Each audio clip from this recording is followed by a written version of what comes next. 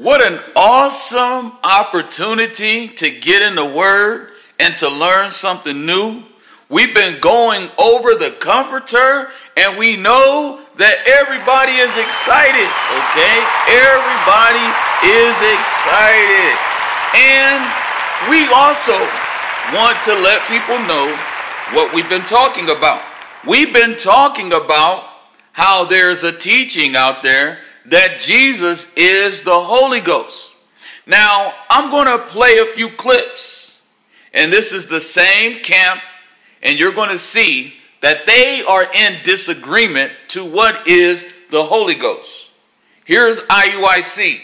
Not your fathers persecuted. Come on. And they have slain them which showed before of the coming of the judgment. Read. Of whom ye have been now the betrayers and murderers. Come on, watch this. Read. Who have received the law. Who have did what? Received the law. Come on. By the dispensation of angels. So the Holy Ghost is what we resisted. That's the laws of God.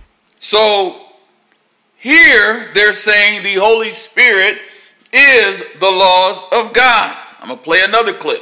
He's stiff-necked and uncircumcised in heart and ears. So the Most High God is calling us a stiff-necked or a hard-head people. That's what he's calling us. And that's what we are. Read on.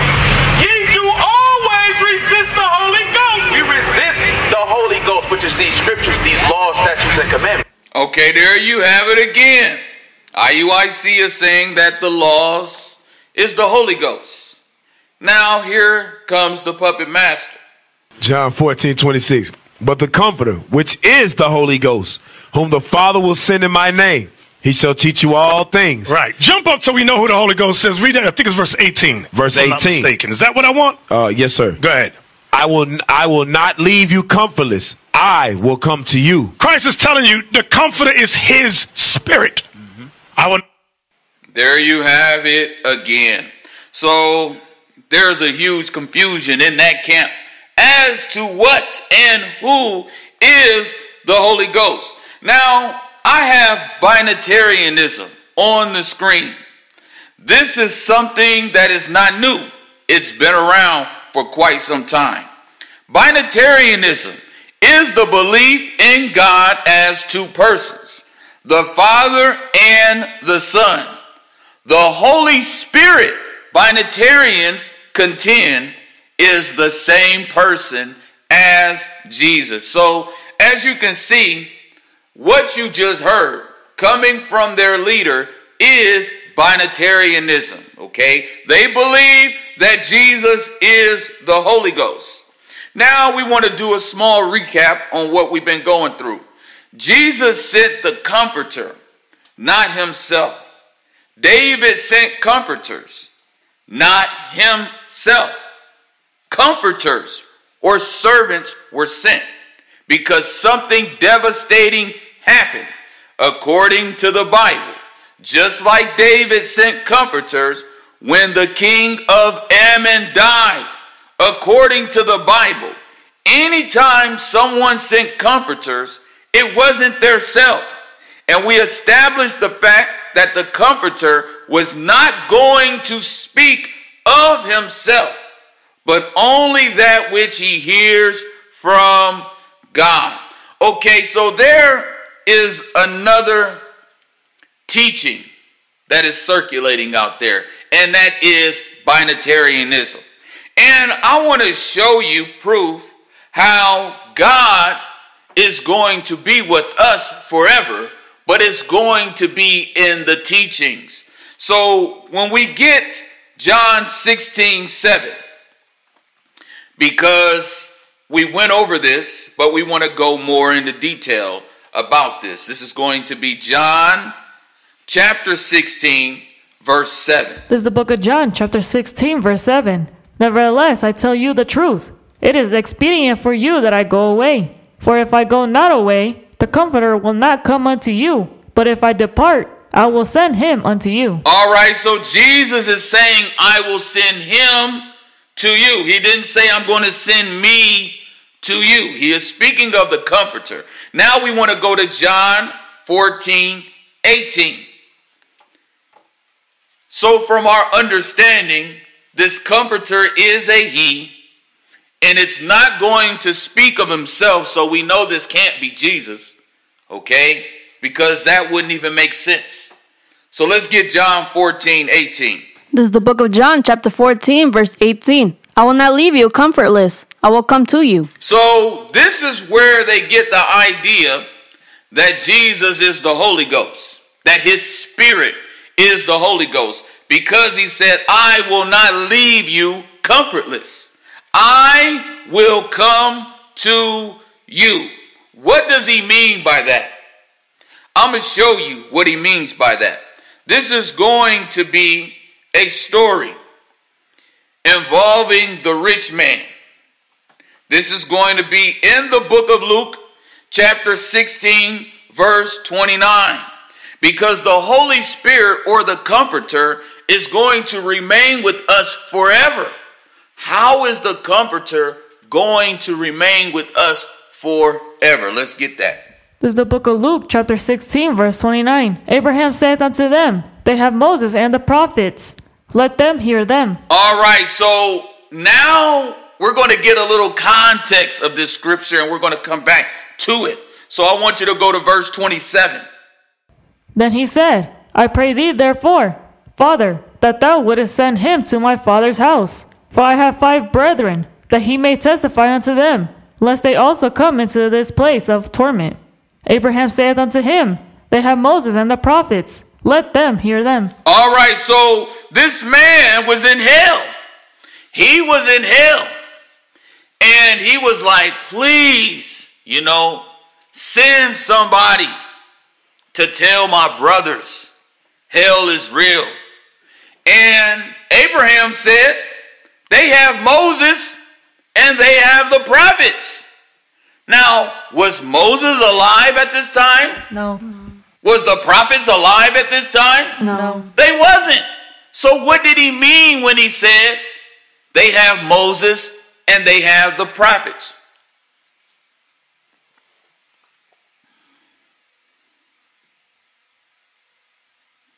The scriptures. They have the scriptures. I'll give you that. I will give you that. But what else? What he meant by that? The teachings. They have the teachings. Okay? So, you're right. They do have the scriptures. Okay? That is right. But most importantly, they have the teachings. They have the teachings.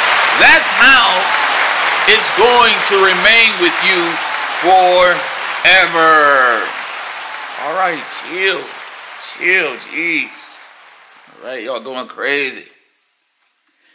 These teachings is going to remain with you forever. So let's get that in John chapter 14, verse 16. This is the book of John, chapter 14, verse 16. And I will pray the Father, and he shall give you another comforter, that he may abide with you forever. Now that word another, I've already explained, this means another of the same kind. Now we know that Jesus was an advocate. So he was praying there is another advocate that's going to come. Okay? Jesus came as a messenger. So he was saying, look, there's another messenger that's going to come. That's what he was talking about. And he is saying that this comforter is going to remain with you forever because he's going to bring teaching that is never going to change. Okay? It's never going to be corrupted. It is going to remain with you forever. Okay? Unlike the scriptures we have today. The scriptures we have today have been altered. They have been changed. That's why God had to make a new covenant. And the new covenant is going to be a law that he's going to write on our hearts. And it's going to remain with us forever. These teachings, okay, will not perish. They're going to remain. And it only makes sense, okay, if we were to go by Bible preservation, it is not the Bible. Those scriptures have been altered, okay? The only sense it could make is the teachings of Islam. because those scriptures have been preserved in their original language and hasn't been changed. It is the same. It's not written in Hebrew. It's not written in Aramaic. It's not written in Latin. It's not written in Greek. Okay? It's written in the same language it's been in for over 1,500 years. Now, I want to go to Shiloh. Okay? Shiloh is going to be seen in the book of Genesis, chapter 49:10. A lot of people have no clue as to what the Shiloh is, because as I'm closing this discussion on the Comforter, we have to conclude with Genesis 49:10. Somebody get that. This is the book of Genesis, chapter 49, verse 10. The scepter shall not depart from Judah, nor a lawgiver from between his feet, until Shiloh come, and unto him shall the gathering of the people be. All right, so if I tell you, I don't want nobody to leave until I come back, what am I saying? Then I can leave when you come back. There you go. Simple as 1, 2, 3. That's all a child is really worried about. They like, okay, Daddy came back. Now I can leave. I can leave. I can go outside. I can play with my friends. When my dad come back. Okay? So that's the type of answer that is given. All right, y'all knock it off. In Genesis 49:10, he's telling you the scepter, okay, which is the prophethood, is not going to pass from Judah until Shiloh comes. So when Shiloh comes, guess what? That scepter is going from Judah to Shiloh. This is why it's well established that Jesus is from what tribe? Judah. From Judah. He is from Judah. Now I want you to get that scripture. This is going to be Hebrews chapter 7, verse 14. It is a popular scripture. Okay, I could take you to Matthew chapter 1, where it starts with Abraham and it goes to David and it shows you his genealogy. Okay, but I just want to hit the nail right on the head. This is the book of Hebrews, chapter 7, verse 14. For it is evident that our Lord sprang out of Judah, of which tribe Moses spake nothing concerning priesthood. Okay, so according to the Bible, okay, we ain't focused on the Lord part and all that, okay? We're focused on the fact that Jesus is from the tribe of Judah, okay? And then you see from that scripture that Christianity is not really monotheistic, okay? Because in Christianity, you have a middleman. You have to go through Jesus to get to God, okay? Which is different from Islam. You go straight to God. There's no middleman, okay? So going back to where I was at in Genesis 49:10, the scepter is not going to leave Judah, nor a lawgiver. Now a lawgiver is a prophet. Moses was a prophet. He gave us the law. Okay? Anytime the children of Israel deviated from the law, a prophet was given to the nation of Israel to keep them from deviating. So prophets are lawgivers. And it's not going to come from no other nation. Okay? It's going to stay within the line of Judah. But when Shiloh gets there, guess what? It's going to pass. And unto this person shall the gathering of the Gentiles be. Shall the gathering of the people be. This is speaking of a worldwide Gentile messenger. Okay? We established the fact that Jesus was only sent to the lost sheep. The problem with these so-called Israelite camps is they want to say, yeah, Jesus was only sent to the lost sheep, but when he comes back, then, oh yeah, all nations is going to be gathered and all that bull crap. No, this is talking about a Gentile messenger, because it says, unto him shall the gathering of the people be. It's also going into the obedience of the people. So now I want to talk about Shiloh real quick. Shiloh is formed of 4 letters: Shin, Yod, Lamed, and Hai.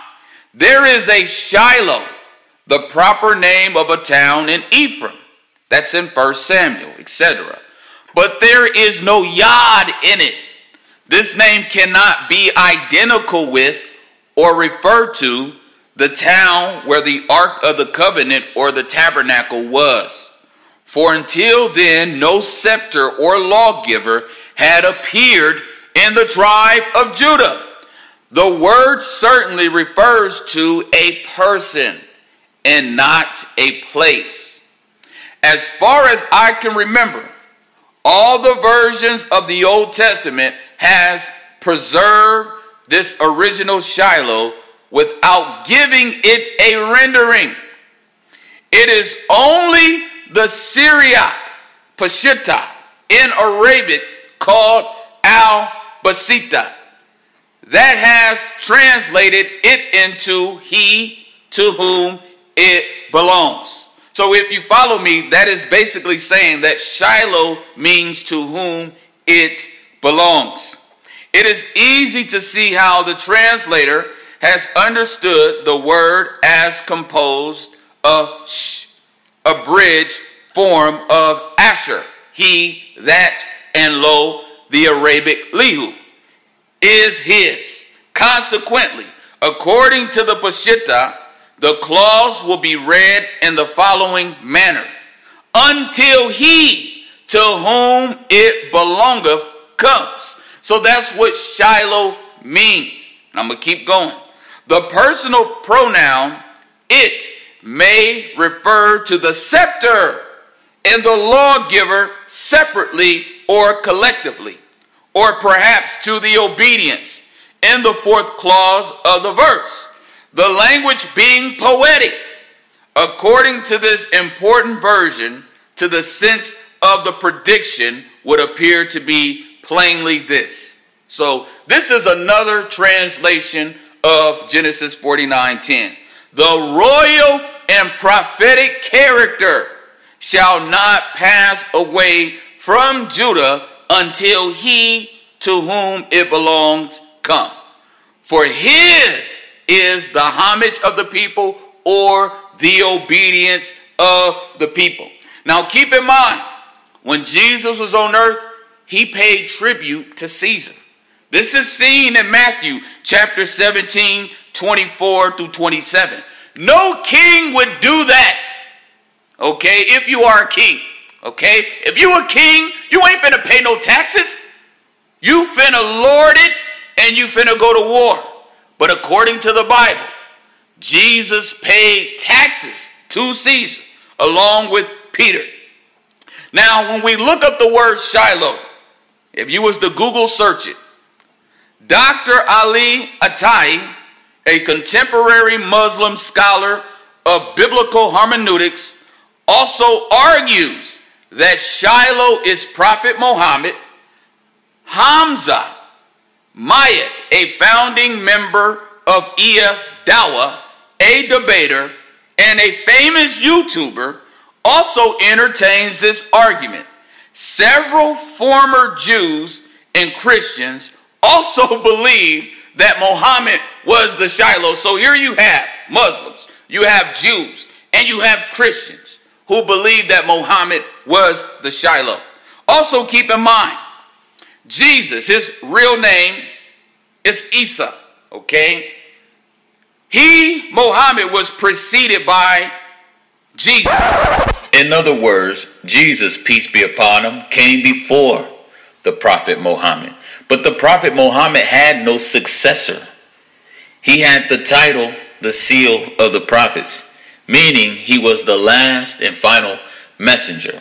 Now in the book of Acts, it's a little weird because we read that there were prophets in the church. But when we look at the Wikipedia of Muhammad, we see that he was preceded by Jesus. In other words, the last major prophet before Muhammad was Jesus, peace be upon him. But the Prophet Muhammad was the Rasul. He was the last and final messenger. That's why it's such heresy when you have people claim to be prophets and say they are prophets. Y'all need to stop. And the title Muhammad was given was the seal of the prophets. Now I want to take you to Ezekiel chapter 21 through 25, because this right here is going to kill it. It's just going to kill it.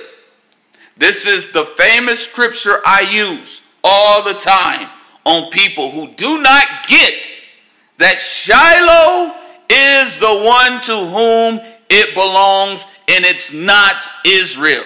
So let's get that. Ezekiel chapter 21, verse 25. This is the book of Ezekiel, chapter 21, verse 25. And thou, profane wicked prince of Israel, whose day is come, when iniquity shall have an end. Thus saith the Lord God, remove the diadem, and take off the crown. This shall not be the same. Exalt him that is low, and abase him that is high. All right, so he's saying, look, give me that scepter, give me that crown. And he's speaking to Israel. He said, your day is come. Now I want you to hold that, and I'm going to get a scripture where it literally says, the end of my people has come. And there's a few scriptures. I want Amos 8:2. It's on the screen for time's sake. This is the book of Amos, chapter 8, verse 2. And he said, Amos, what seest thou? And I said, a basket of summer fruit. Then said the Lord unto me, the end is come upon my people of Israel. I will not again pass by them anymore. Okay, so the Most High showed Amos a basket of summer fruit. He's like, look, here's a whole lot of fruit. Okay? And it ain't Israel's fruit. Because God said that Israel would be fruitless. Okay? And Jesus, peace be upon him, he came to the fig tree, which represents Israel, and he cursed it. And he said, no more fruit is going to grow on you forever. So he showed him another nation's fruit. That's what I believe in Amos 8:2. He showed him the fruit. And then he said unto Amos, the end is come upon my people Israel. He didn't say of the world. He said the end is come upon my people. Okay? So now I want to go back to where I was at. And I want you to get verse 26 all over. This is the book of Ezekiel, chapter 21, verse 26. Thus saith the Lord God, remove the diadem, and take off the crown. This shall not be the same. Exalt him that is low, and abase him that is high. It's not going to be the same no more. Think about all these kings we had of Israel all the time, our genealogies being written down, the way it used to be. He said, look, it's not going to be the same no more. Why? Because now God is going to exalt someone who is low. Someone who is low is not an Israelite, because an Israelite is high above everyone else. So he said, you know what? I'm about to change things up. I'm about to look out for those who are low.